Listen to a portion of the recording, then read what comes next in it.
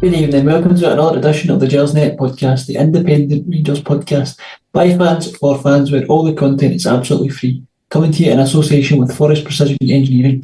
I'm your host tonight, Brian Archer, and as always, we'd encourage you to get onto the Gersnet website and check out our forums for all your latest Rangers news and discussions. We're live tonight on the YouTube channel, and we'd also ask that you continue to share the pod on social media, spread the word, and please subscribe to the YouTube channel. Before I introduce my guests for tonight, I need to give another mention to our partners over at Forrest Precision Engineering. They're a Glasgow-based engineering company who have been a big commercial supporter of Rangers for a number of years, and we're delighted to have them supporting the pod. If you want more information about them, please visit their website at www.forestprecisioneng.com. They also have a stunning executive lounge in the Ibrox main stand. And for more information on that, email the club at hospitality@rangers.co.uk. Right, now to bring in my guests. Joining me tonight is firstly Stewart Weir. Stewart, how's things? Good evening. Yes, Brian. I'm always intrigued or amused when I hear you referring to the pod, because I used to have a colleague, the pod, the Prince of Darkness, Alan Davidson, and he would have been totally bemused by all this technology and the likes. A man who used to slap his computer screen regularly of a Monday morning or a Thursday afternoon when it wasn't working quick enough. So goodness knows what he would have made of all of this. The wonders of modern technology. also joining us tonight is Iain Duff. Iain, how you doing? Yeah, not too bad. I've been grappling with technology as well tonight, so I managed to get my head around it. That's what happens when you have the elder statesman of the podcast on. I think I might beat you in that one. Well, thankfully we both managed to get the technology working. Obviously we're here to talk about yesterday's game, a 3-1 win for Rangers over Dundee. First thing I'll get your thoughts on is the team selection. I was a bit surprised with Goldson coming out. The manager said they'd give him a rest, and Suter coming in. Coming to you first, were you a bit surprised on the starting 11? No, I think Goldson, he's been overplayed over the last few seasons. I mean, he's just been getting played every week, and he never really got a break. So I think it's probably a good idea to give him a rest in games where we can, and give some of the other guys a run out. I'm still not convinced with Goldson, but he's probably still our best bet at centre half. So I think that, I think the way things are going with injuries is probably quite right to not take any risks with anyone else if we can avoid it. Yeah, it seemed like the manager just thought this was a good opportunity to give Goldson a bit of a rest. As you say, he does seem to play every other week. Stuart, there was a bit of kind of question in the press conference post-match about the start of the game. Clement seemed to think we started pretty well. To be honest, I kind of agree with him. I thought in that first minute, I thought we started really well. Cifuentes had the shot that the Dundee goalkeeper saved, but then Dundee with their first attack, basically, Butland was forced into an excellent save, and we conceded a goal from the resulting corner. It was a really poor goal to lose.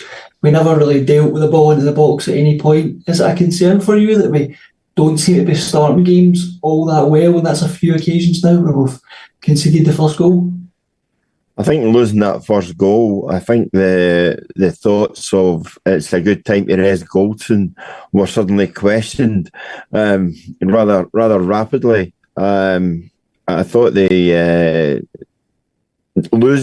the goal actually might have done Rangers a favour, because it meant that they actually had to chase the game and get back into it. I think if they made what's tended to happen over a number of seasons is Rangers make a bright start and then just tail off, and the urgency level goes down. You just, you go back to Giovanni Van Bronckhorst's time, you go back, to Beale's time. They would play the horseshoe, play the ball around the park, and try and find an opening. If it was 0-0, I think when they went one down, there was all of a sudden, it was like, we need to get back into this game, because I don't think the Rangers team, even though they're unbeaten, currently under new management, I still don't think they trust themselves to not to give other teams an opportunity. I think they really know that they have to be in a game right from the off. So I think it might have worked in Rangers' favour. And by the end of the half, you saw that they were actually, once he'd even equalised, again, there was no tailing off. They actually kept pressing and were comfortable in the game by half time, thankfully, because after the sending off, it was anything could have happened in the second half. But I think the fact, if it had been still 1-1 at half time with a man down, I think they might have toiled. Yeah, Ian, Stewart mentioned the equaliser there. Obviously, Dessler scores it with, for me, what was a terrific finish. And I'm wondering if, could this be the moment that gives them the confidence to go on a run and kind of stake a claim? He's obviously going to play a lot more minutes now with Danilo out. And the thing that I'm kind of wondering more about is the manner of that finish and the fact that it was such a good goal. It wasn't, a deflection or one that just bounces off his backside and goes in. It was a real proper striker's goal. Does that maybe give him a bit more confidence to go on a bit of a run? Well, I hope so. I think what sort of key thing of that goal was that he didn't really have enough lot of time to think about it, which is probably a good thing where he's concerned. I think when he's probably quite instinctive and he lashed at it, caught it really well, and it sailed into the net. He didn't have time to think, right, where am I going to put this, or have that extra time to doubt himself, perhaps. So he just hit it and it went in, and that was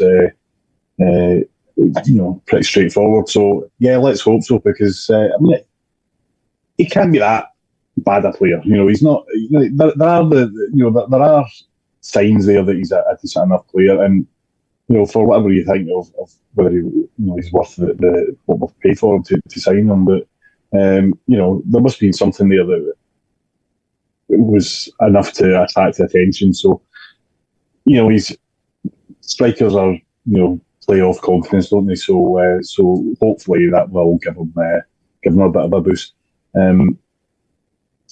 Yeah, I mean, I think there's the seeds of a good player in there, and whether he would be the first choice or not is clearly, I don't think he would be, and I think we obviously need to look at strengthening that position and come January if we can. But yeah, hopefully it'll give him over the next few weeks a bit of a boost, because obviously it's a big few weeks coming up. Yeah, it'll be interesting to see, as you say, over the next few weeks how that kind of plays out. He's probably going to need to play a few more minutes with Danilo out, so hopefully that gives him the confidence to go on a bit of a run. Now, we were awarded a penalty in the 26th minute when a corner came in and Seaman's shirt appears to be pulled. The refs asked to go and have a look at it, and on the VAR monitor decides it's a penalty. Now, the Dundee manager wasn't particularly happy with this. He mentioned that in the press conference afterwards. He felt that basically the images that the VAR show the referee are a bit deceiving, and he kind of felt that that's what makes him give the penalty. He mentions that he doesn't take the whole context into account, which I wasn't really sure what point he was trying to get at there. Stewart, what did you think of the incident? Does the Dundee manager have a point here, or was it for you? Was it a clear penalty? I think when you see the replay back, I am kind of bemused as to how the Dundee manager saw it in a particular way. I think you would say afterwards he would see it that way, wouldn't he? If there's a penalty given against your defender for basically dangling off the front of a Rangers player's jersey, it wasn't defying gravity at one point in time. It was actually being held up by Sima, and the fact he was, to use an old-fashioned expression, dripping off his shirt. I thought it was a penalty, and I think, VAR, I am unconvinced by it, and even yesterday getting that, decision, I think, the referee didn't see it at the time. The way the football is governed now and who takes the decisions on the pitch is there's more off-field decisions made with somebody actually saying to the referee, you should come and have a look at this. I think once you see the rerun of it and they actually use the freeze frame at one point in time as well. I think the evidence is pretty damning. So if if that had happened against your team, you'd have been screaming about your defender. Why do you need to grab his shirt? And I think ultimately we've actually seen one or two penalties in different matches given now for shirt pulling. I mean, personally, it's something that always annoyed the hell out of me in any kind of sport with somebody grabbing hold of you, because in it, it's restricting you. I thought the BBC commentary was rather funny about did that stop him from getting a clear jump? Well, if you've got somebody weighing 12 stone hanging off you, not too many guys can jump vertically with somebody 12 stone hanging on to them. So in answer to that question, yeah, it was restrictive and therefore it was a penalty. Yeah. What I thought was quite interesting about that, though, about what the Dundee manager said, is that's like 2 weeks in a row now we've had managers coming out and sort of implying that there's some sort of dodgy stuff going on in some ways. People seem to now, because of the sort of narrative that's been allowed to go with this, Rangers getting all the decisions talk. I've had that for years, obviously, but it seems to have picked up again quite strongly this season.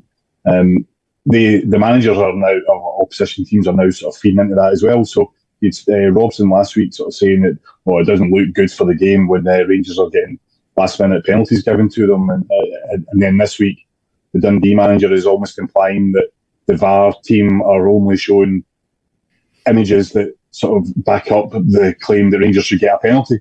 So that, to me, is a bit of a concern in terms of the way, just in general for the game, but specifically for Rangers, because it's obviously Rangers that are being the brunt of this. But, to start having this sort of almost conspiracy theory stuff starting to seep into the mainstream now and becoming part of what managers are using as their sort of justification, because they know that fine well that that people will pick up on that and that will sort of disguise things, or it'll help their case in the future when the contentious decisions are coming up when they're playing Rangers. Imagine the cheek of it though, Ian, that the VAR team use images that actually shows why they made the decision. Well, exactly. I mean? It's like turning up in court and an offence having taken place and not bringing any evidence along with you. Just by hearsay, we'll suggest to you this is what happened. Of course, what you don't see in that CCTV picture was just before I smashed the window in. Somebody lifted up my arm and pushed it and made me throw that brick through the window. Right. Well, that's it, exactly. But to me, the decision was one of these things that could have gone either way. In fact, in the past, it would never have been given at all. Whether it should have been or not is another matter. But that's where we are, and that you just have to. Managers have spent the last 10 years complaining about decisions. Well, the last 100 years complaining about decisions, but specifically about wanting technology brought in to make these decisions. And you knew fine well that as soon as they did that, you would just find something else to complain about. So, to try and sort of justify their own positions. Yeah, Iain Stewart mentioned there about the kind of shot pulling in the box and how that kind of has always been something that's annoyed him. Is this kind of era of VAR now, defenders are going to have to sort of defend differently from corners? That they're not going to get away with that anymore. They're going to need to just cut that out essentially, because they now know that previously when they would have got away with it, they're now not getting away with it. So they're going to essentially make defenders have to defend differently in those situations. Yeah, well, obviously, yeah. I mean, that's what I was saying there. That this has been going for years and hasn't been getting picked up. Usually, doesn't get picked up or didn't get picked up by the referee. And yeah, they are going to have to change how they approach it, because potentially they're not going to get away with it anymore. There's been a few this season where penalties have been given for shot pulling, and that's the rules are the rules, and if you're going to get caught, then you have to rethink how you go about things. I mean, shot pulling's one thing. I mean, over the years, you used to get guys being grappled to the ground, arms round them and pulled to the ground, and quite often they would never be given as penalties as well. So there's a lot more and as it should be. I think there should be more. The defenders shouldn't be allowed to do that, because strikers always get pulled up for it, whereas if they ever do it, defenders quite often get away with it. So I think that it levels up a bit.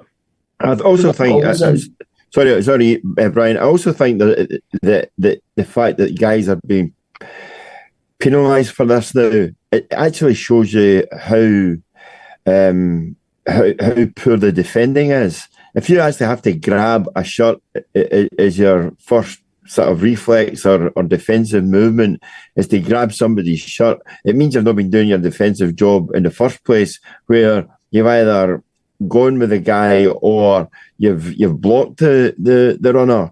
So I think what you're actually seeing is there's more shirt pulling, because you've got so many defenders who are absolutely desperate to try and literally keep hold of their man.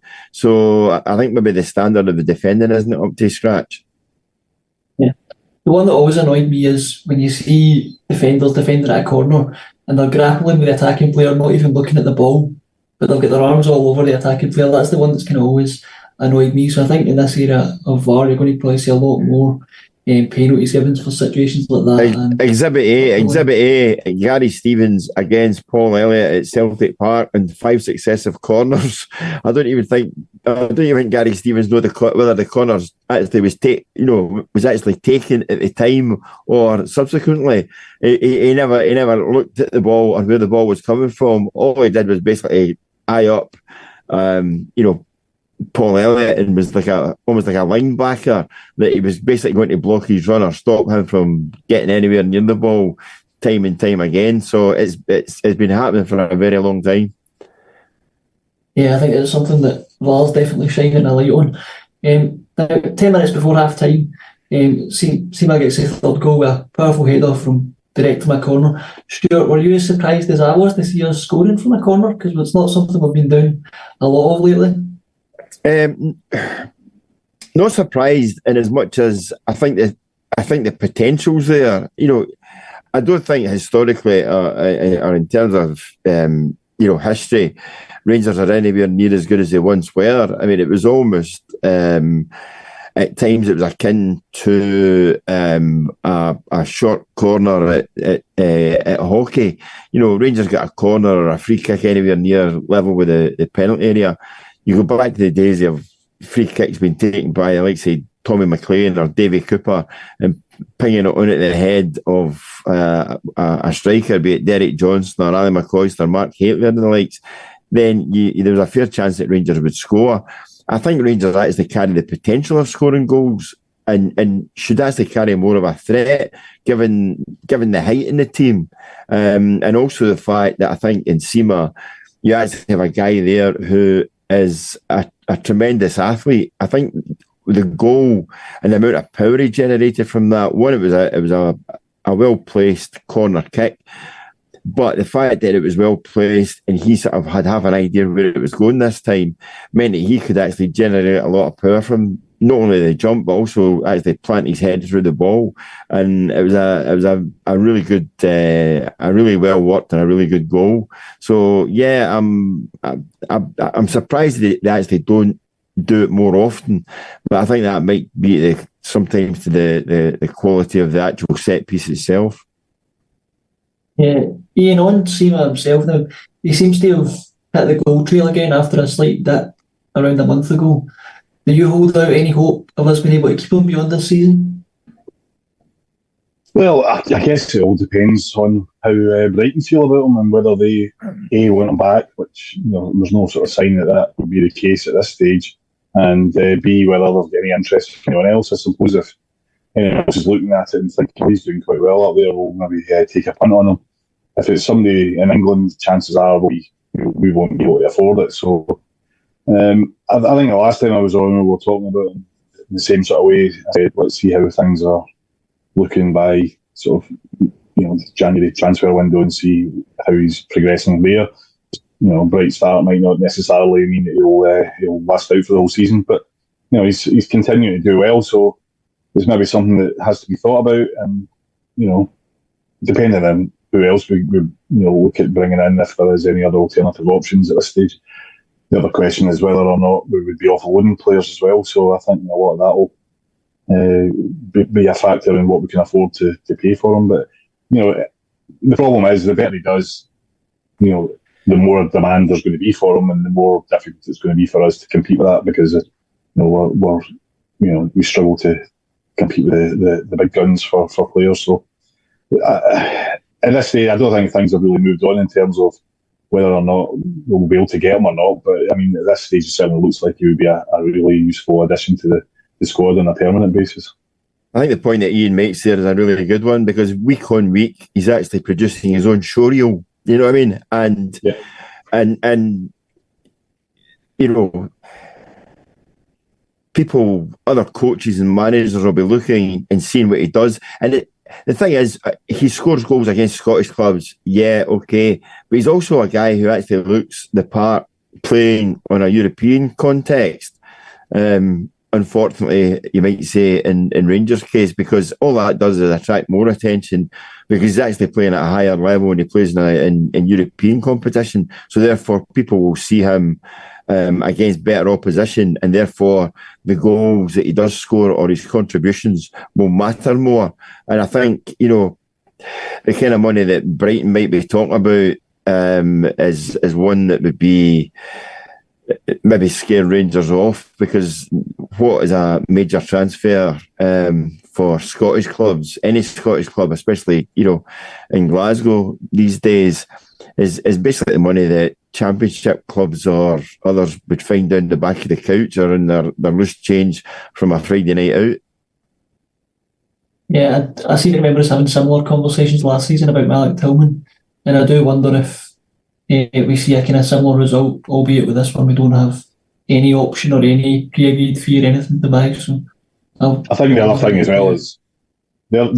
well is mentioning Tillman is whether or not the player actually wants to come to Rangers permanently. He's saying all the right things right now, and we'd expect him to say that. But who knows, if he gets his head turned by someone else, then there could be a more, as he would see it, more attractive options out there that he might want to go for. So there's lots of factors involved, really. I think at this stage it's probably still a little bit early to be guessing how it would pan out. That's a very good point that Iain makes there, actually. It's not as if these boys are suddenly have come from Wisher Juniors or something like that. You know what I mean? These guys are their starting point is pretty high. In the case of Tillman, you're playing in the Bundesliga with, arguably one of the most successful clubs in European football.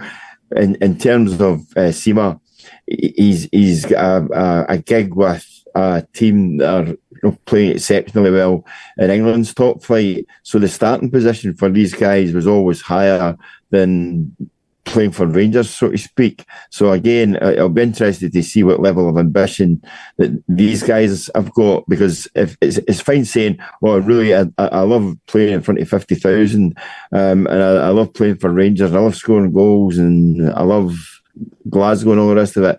Somebody comes in and says, basically, we'll add an extra 100 grand onto whatever you're making a month for going elsewhere. Suddenly, Glasgow and Ibrox and Rangers is a bit less attractive, perhaps.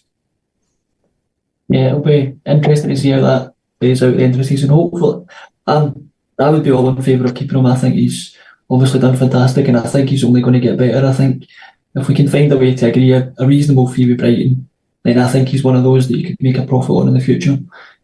So I definitely hope he stays. Now, just on the stroke at half-time, was probably one of the most controversial moments of the match when the ref was called over to VAR again to review a challenge that Cifuentes made on Dundee player. Both players appear to be going for the ball. Cifuentes is late and he catches the player. And I'll be honest, I haven't seen it back a few times. I'm still not sure if I agree that it was a red card, but the referees obviously reviewed it and decided to award the red card. I think having initially booked Sima, he's decided that it's worthy of an upgrade to a red card. As I say, I'm still not convinced, to be honest. Stuart, what did you think of the decision? Whether it was at Ibrox yesterday or in the general context of Scottish football, I think if there is a potential red card situation and the referee is called over at the screen, that is his get out of jail card. He can then proceed and pull out a red card and send somebody off, whether he actually thinks it's a red card or not, because he's covering his backside because somebody else on high has thought it was worthy of a second look. Therefore, he's probably thinking, I might have missed something here, and I'm quite enjoying this job that I've got as a top referee. Therefore, I'm going to deliver a red card because somebody else thinks it's a red card, not just me. So I see decisions being made now which are as much of the time as anything else, whereas before they would never have been looked at in a dozen years, 100 years. Somebody might have looked at them, twice or three times on a TV replay in a TV studio, trying to make a story out of nothing. But it's almost like putting it down to these things happen in football these days. Sometimes you'll get away with it. Most times, I say, if the referee's summoned to television, you don't get away with it. And I think everyone knew what was going to happen as soon as that, took place yesterday.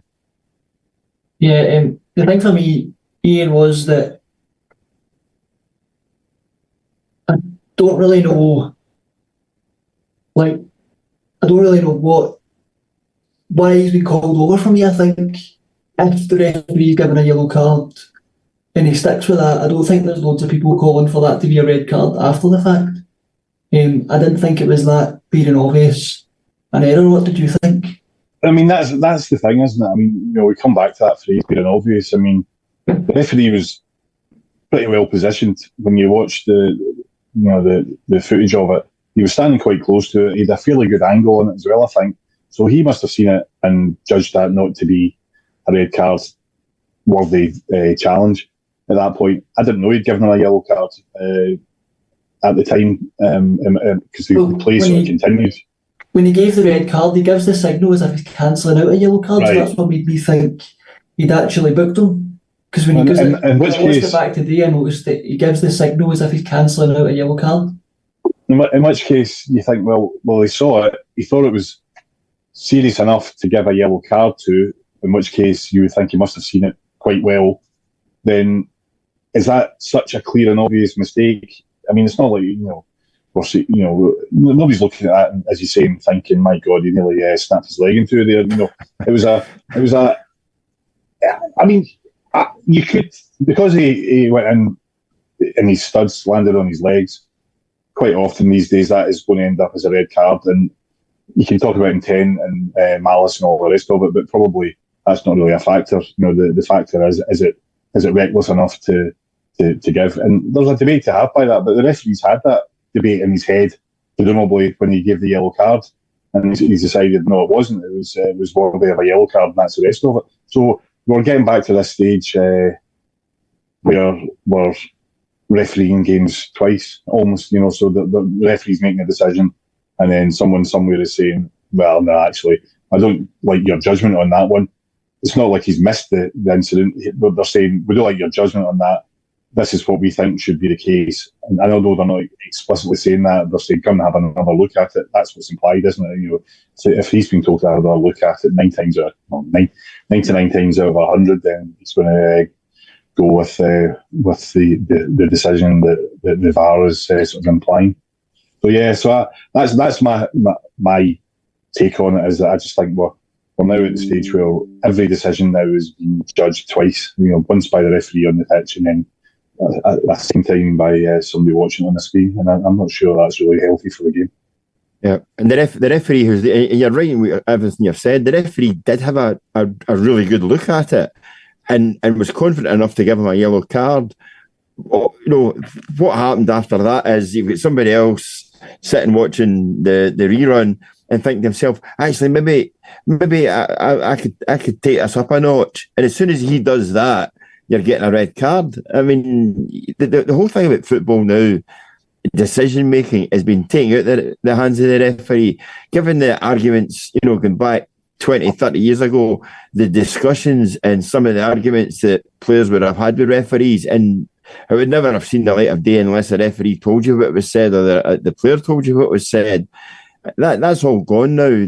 You could say one thing, think another, and somebody in a box somewhere is basically saying, "No, you've got that completely wrong." So in the lap of the gods, And, I'm not sure what the percentage is, but I don't think that, I think we're into point something of a percent. The chances are of it being overturned, or the referee basically shaking his head saying, no, I'm not listening to you in this one, I got it right.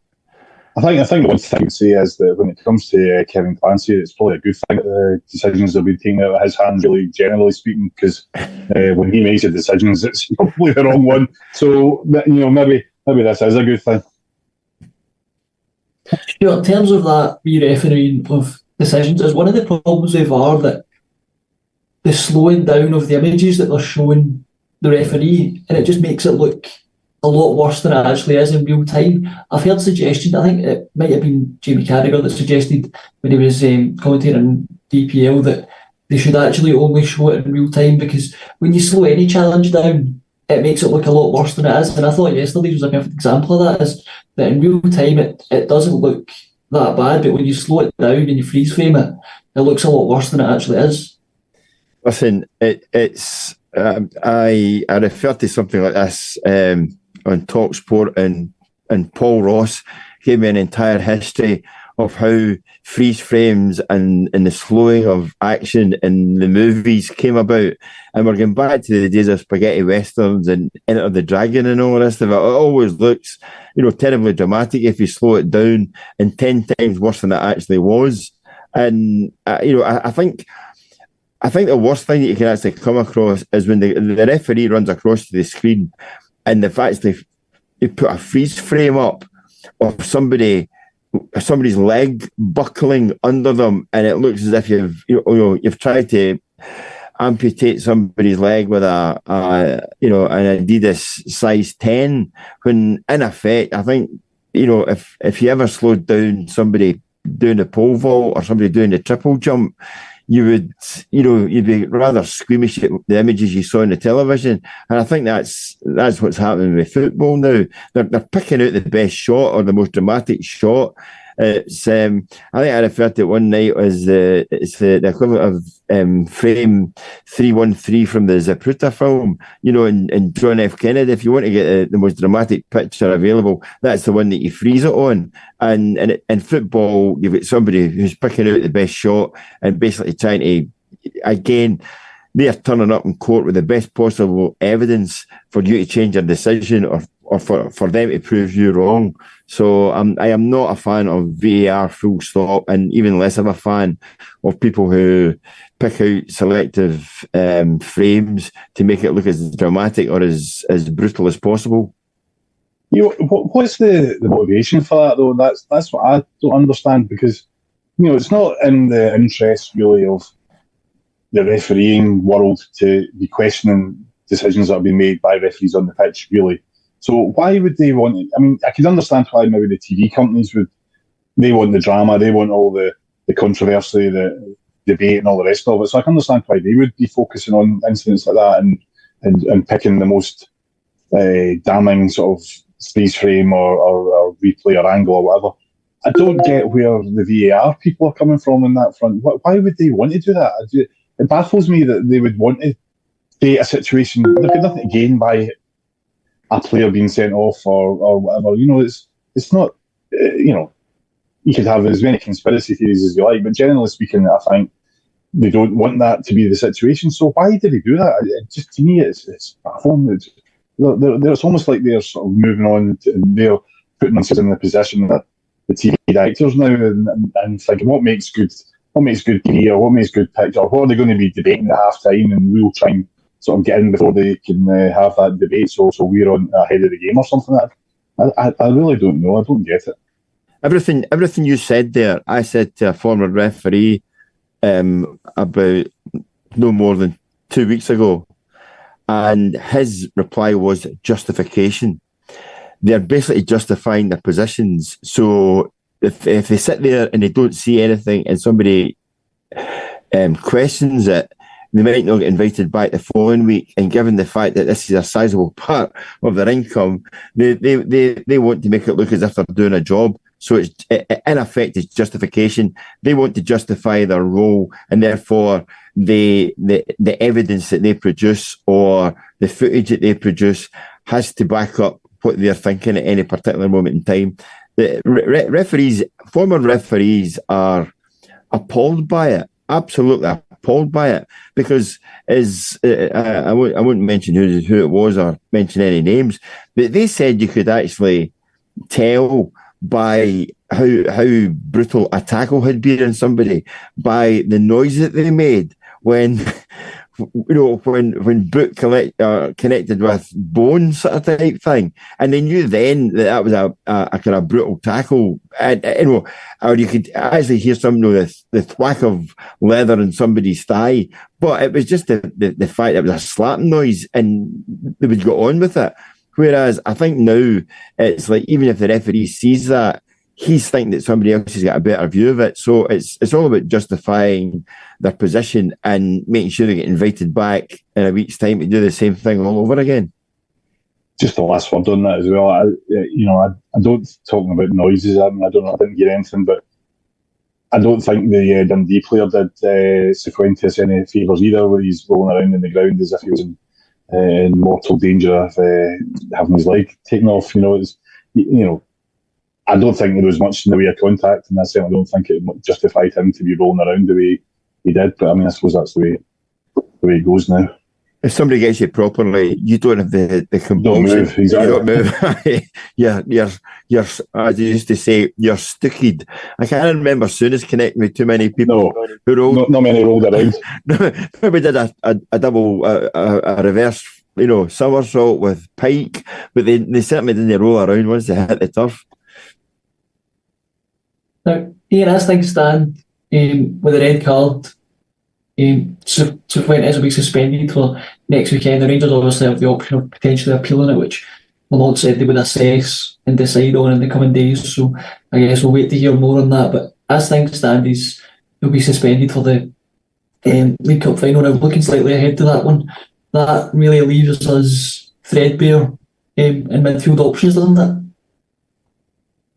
Yeah, I mean, that's what I was saying earlier about the injury situation. I think, midfield is one of the areas where we're I suppose everywhere we're struggling a little bit with injuries, but midfield certainly seems to be the area that we're hit by most. So we've got Lawrence out, and we've got Jack out, obviously, as well. I don't think either of them are likely to be back soon. So, yeah, I don't really know what the options are. I don't know if Leon King's maybe an option to play in midfield. I don't know. I heard him playing there before. Sterling again. He played okay yesterday when he came on. One mad rush of blood to the head where he lunged in at the edge of the penalty area and then had a really good shot near the end of the game that hit the post. So he had a sort of mixed game, I guess. But I mean, I suppose he could do a job in there as well. But yeah, it's a struggle, and and I definitely think, whether it'll be worth it, there should be an appeal, just on the grounds that nothing ventured, nothing gained. But I think the chances of that being overturned in the week before a cup final is very, very slim, to say the least. Yeah, I can't see it being overturned myself, to be honest. In the second half, the manager made 2 changes at half time because Lyndon Sterling came on and Matondo and Cantwell went off. The manager said in the press conference that they were both tactical to sort of compensate for the fact that we were down to 10 men. Sure, in the second half, I actually thought we created the better chances. As Iain said, Sterling had that shot off the post. I think Dessers went through one-on-one as well. And a couple of other moments where we could have even added a fourth. But the thing that kind of impressed me most, and I don't know what you thought, is did we see a bit of a different side to this team in the second half, in terms of they seemed to just dig in, and there was a lot of determination there to limit Dundee's opportunities, even although we were down to 10 men. I think it's a part of the same kind of factor I mentioned earlier on when they went a goal behind and, they couldn't make pretty shapes and try and get the first goal and then hang on. They actually had to get themselves into the game. And I think when they went down to 10 men, I think there's a realisation that there would need to be a bit of unity in the performance. And, rather than sitting back and thinking, well, I don't want to pick up any strains or injuries or that, because there are a couple of important games coming up. I think they did get stuck in, and hence the reason why, in doing that and putting that extra bit of effort in, they actually looked as if they and almost did create another couple of chances, another couple of goals. So I think it was a case of, we're a man short, we need to show a bit of gumption here, and they duly did. So I think that's why the performance level went up. I also think Dundee, watching the entire game back again, I think there was an element of Dundee thinking that Rangers are down to 10 men here, we've got them. I think it was almost like psychologically they thought that they had they had a numerical advantage, but I think they thought there was an advantage as well just by Rangers going down to 10 men, and that this Rangers side is a bit soft. And I didn't see that. I thought that Rangers galvanised and Rangers pulled together and get the job done. Hence the reason why they actually created they weren't just hanging on, they actually created a few chances as well. So all in all, I think the second half performance is one that the manager will be pretty pleased with, if only because the substitutions that he made actually worked. Yeah, now, Iain, we'll quickly touch on the result earlier in the day, and you're sure obviously a positive result for ourselves. For you, does that really put us right back in this title race? Well, yeah, I mean, I think at one point, I think we all felt that this was probably beyond us this season, but we've already had one, I wouldn't say blown one opportunity, but Celtic slipping up last week, certainly we were taking advantage of that and didn't fully take advantage of it. Luckily, it was the other way around this time. We'd already taken advantage of it before they slipped up, so that made things a little bit easier. But we're effectively, in theory, 2 points behind because of that game in hand. You hope we'd be able to win that game in hand, and then that's the next Old Firm game. We win that game, we go top. Or we go ahead of them. So we're basically within one game of one win of coming. So yeah, clearly we're back in the run for the title here. It's in some ways quite surprising. I think if we'd left it any longer under the old regime, I think it would have gone beyond us, because I don't think we'd have put them together like we've had in the last couple of months. We're basically undefeated under the new manager, so I don't think that would have been the case. So I think for once the board deserves some credit for acting relatively decisively and making a change when they did. So I think everybody was saying at the time, we need to act now, otherwise it's going to be too late. So yeah, so that's proven to be the case, and we're now easily within striking distance, and we have to win that game in hand, obviously. So we'll see how that pans out. But it's looking more promising than it was 2 months ago. Let's say that. Yeah, it's definitely looks a lot more promising now than it did a few months ago. Now, massive week ahead for Rangers. We've got obviously massive tie on Thursday away to Betis. We need to get some sort of result to ensure qualification into the next round of the Europa League, and then follow that up with the small matter of a League Cup final on Saturday. Stewart, is this a potentially season-defining week? In some respects, yeah. But actually, it is, I would say, maybe a defining week, if only for the cup final. I think putting the European title one side, great if you get through, absolutely. But I think it's one of these ones where there could be a win or a decent result in one of these two ties, and ultimately disappointment if you don't actually complete the entire package. So yeah, it's a big week. Midweek Europe, you're looking for a certain standard or a certain level of performance in Europe. The factor that both you guys have mentioned earlier on there is just what kind of team or what kind of squad of players he'll have for the European tie, and then if he'll still have the same squad of players for a mid or a weekend game. It's there's demands at any time of the season, but this week, if you're down to the boards currently and you've got two games ahead, what do? You have to put your best team out both sides because you desperately need to win both of these matches. But it's trying to get a result in Europe with having a mind on what you're doing at the weekend as well. So I think this is going to be a massive test, and therefore, a pivotal week on a couple of fronts. Yeah, I think it's. Sorry, I think it's an important week. I don't think it's necessarily season defining, but I think if we get a decent enough result in Spain, as long as I'm not really too fussed one way or the other, but if we get a decent enough result, then that's great.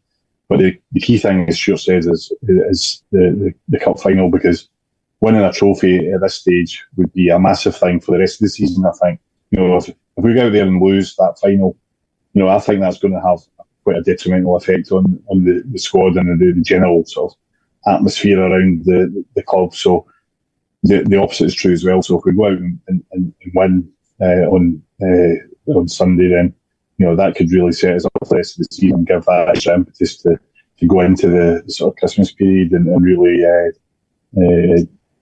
step up a bit. So it's a really important week. At the end of the day, what's going to define the season is how we do in the league, I think, and that's going to be the most important thing. But I think this could certainly be a contributory factor to that. In terms of the game on Thursday, does that safety net of dropping into the Conference League, does that kind of remove some of that, I guess, anxiety around that game for Rangers? That's kind of what I was getting at there. I mean, I don't like to say, well, I don't mind if we lose and we go through, because that's kind of a bit of a negative way to look at it. But that is the case. I mean, and to be perfectly honest, dropping in the Conference League, you can argue all the time about the quality of that, but it's a when you look at the teams that are going to be in the Europa League next stage that we're potentially going to face, and then you look at the teams that we're potentially going to face in the Conference League, we could easily have a good run in the Conference League, maybe emulate what we did in the Europa League a couple of seasons ago. So, in some ways you could argue, maybe in the same way as you could have argued last season, that we'd have been better in the Europa League than we were in the Champions League. I suppose it comes down to money in some ways as well, because there's a sliding scale of how much cash is involved. But, I think that is a factor, is that there is that fallback position. I think whatever tournament you play in, you're playing clubs of a similar standard. If you see what I mean, I think if you slip down to the conference, you're not suddenly going to come up against Real Madrid, or you're not suddenly going to come up against Manchester City. You're playing against teams who have either started off in that tournament or have slowly progressed down the way from a bigger tournament. So you are going to get presented with clubs and teams and ties that you can possibly win. So I'm with Iain entirely on that one. If they get through, great. If they don't, you might have more of a chance in Europe. But ultimately, I think domestically, you're looking for a trophy, and historically, so many times the League Cup has come to the rescue of Rangers during barren spells. Go back to the early 70s and Derek Johnson's goal against Celtic, and what Rangers then kicked on to do in the next couple of years. Similarly, in terms of in the 80s, Rangers were regular winners of the League Cup, and it was something that they almost kept possession of during that time when they weren't that great in the league. But you don't really remember the league performances or finishing third or fourth or fifth in the league, because you were breaking it up by winning the League Cup, which everybody remembered, especially if it was against Celtic or Aberdeen or the likes. Stuart, in terms of the match on Thursday, now Spain's obviously notoriously a difficult place for us to go to. We've not got the best track record against Spanish teams. Obviously, we won the home leg against Betis, but we know they're a good outfit. We know Spanish teams are technically of a kind of high quality. The manager's obviously not got many options in terms of changes to the starting 11, but how do you think he'll set the team up? Are you expecting many, if any, changes? I don't think he's got many players to select from. If he was getting into a squad of 25, you might say, yeah, he'll it's sort of horses for courses sort of type thing. He might go defensively simply because he's got more than one defensive midfielder. As it stands just now, he might have a centre half playing next to a defensive midfielder just to have two in midfield. You just don't know how he's going to position the side. He could go out there with an attacking lineup and get absolutely hammered, which I don't think he'll do. I think he's quite pragmatic that way. But I think it's going to be down to what happens during the course of this week. We also don't know, even though we know the players that are missing through injury and who the long-term casualties are, we also don't know how difficult or what the outcome of the game was yesterday in terms of guys that are carrying niggles and carrying knocks. Be sure he ain't going to gamble with anybody on a Thursday if you're playing a cup final again on a Sunday. He ain't going to suddenly say, I think, I need 60 minutes out of you in midweek because we need a performance and you'll be okay for the weekend. You could play somebody for 60 minutes and not see them again for 3 months. The way the injuries are going this season. So do I see any surprises? The only surprises I think that will be there is if he's having to play somebody either out of position or bring somebody in, and that might work to his advantage. He could bring somebody completely, King's name was mentioned earlier on. If he's fit and available, he could come in on Thursday night and have an absolute worldie. Somebody that you don't expect. He could come up with some master plan of deciding that Tavernier is going to play in a 3 in midfield, on the right side of the midfield, and it works well, and all of a sudden you've got another maybe problem, or you might have actually cured a couple of problems for the cup final. So I think it's down to numbers and who is fit and available. Take one step forward, because if you can do that, that's you showing your fitness. You may get a game. Yeah, Ian, we'll finish on this. But one of the things that's impressed me about the new manager, and Stewart mentioned the injuries there, but when he spoke about the injuries in the press conferences that he's done, he's clearly frustrated by it, but he never looks to use it as an excuse. And one of the lines he said post-game in one of the interviews yesterday was that he kind of said, it's on me to come up with these solutions. I'm the one that's got to find the solutions to these problems. So it's always impressed me that no matter how bad the injuries are getting, he never seems to use it as an excuse. I think some managers, different managers have different approaches, but I think some managers, I wouldn't say they necessarily enjoy having injury problems like that, but they quite look forward to the sort of the challenge of coming up with solutions to solve these kind of problems. So he's maybe one of these managers who can say, right, well, let's come up with an idea. Let's look at their team setup, how they play. Maybe we have to think about how we're going to challenge that and bring in somebody a bit sort of unexpected or whatever. And I think some managers do enjoy that kind of challenge.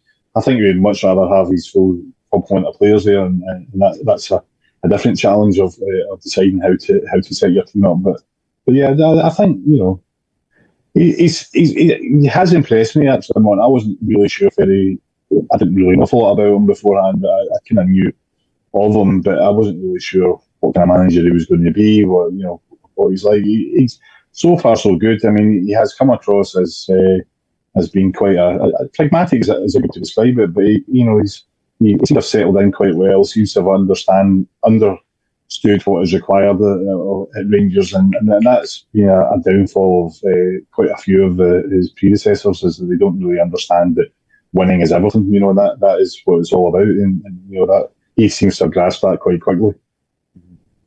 And the fact it looks like a Rangers manager, not a used car salesman, that puts him quite. That